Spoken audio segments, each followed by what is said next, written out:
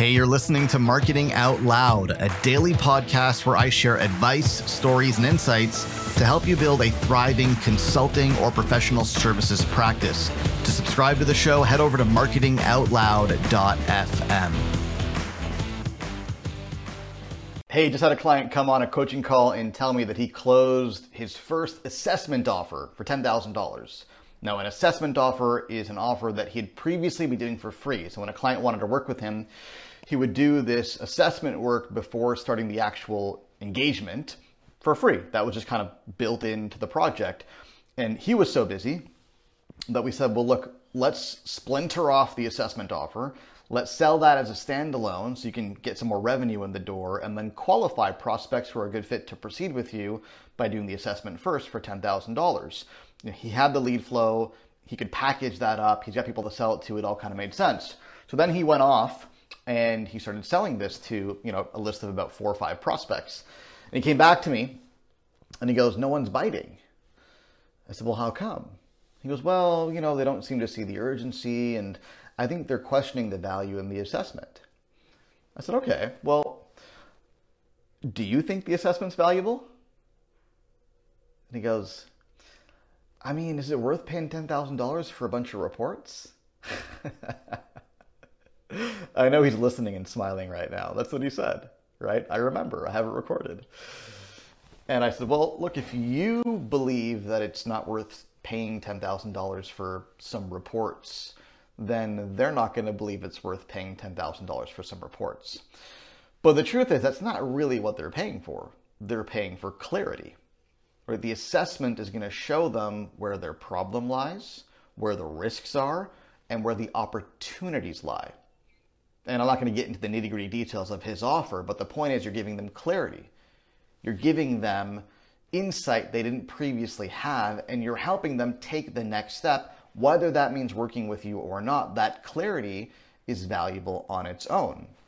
And we walk through specifically the benefits that the client will experience after getting the assessment from him. And we agreed that's worth $10,000. It's not the report. The document itself, yeah, I would agree. The document itself, not worth $10,000. But the insight and the clarity that the client will receive as a result of that assessment, that's definitely worth $10,000. So we agreed on that.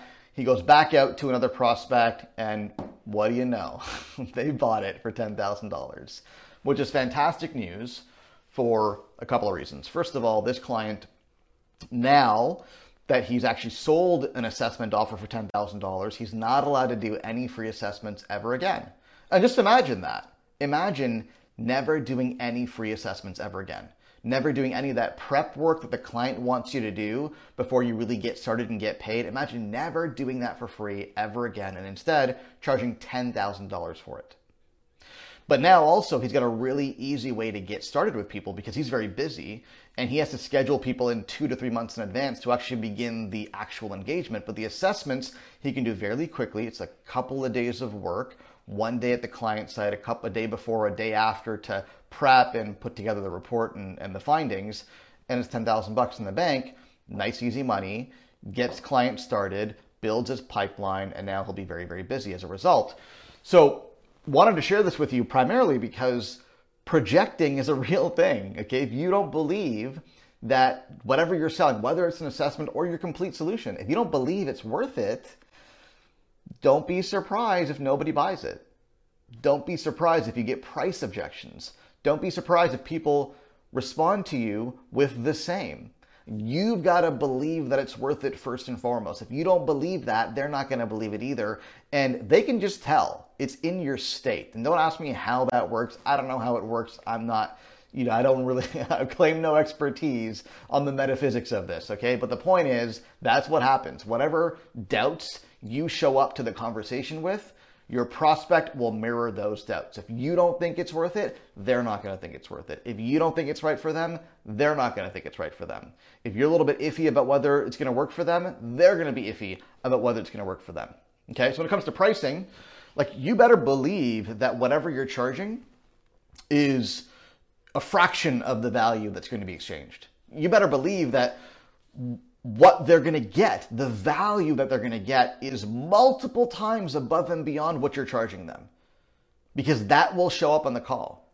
It'll become apparent to them that you strongly believe in your price, you're confident in your price, you believe that the value far exceeds what you're charging, and they're going to borrow that belief, they're going to mirror that belief from you. So if you're getting price objections, people aren't biting on your offer because they think it's too expensive, you're not quite sure why, that's probably why. You probably don't believe that it's worth it yourself. And until you solve that problem, they're not going to believe it either. Hope that helps.